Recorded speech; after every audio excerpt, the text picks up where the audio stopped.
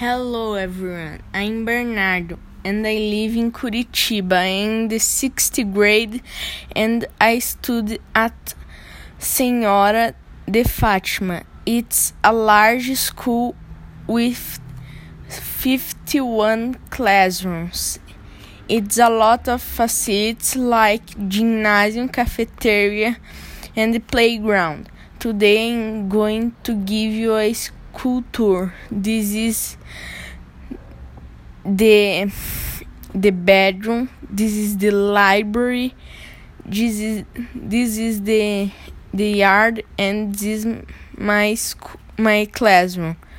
We have English now. Well, this is my school. I like because it's a good place. See you next time.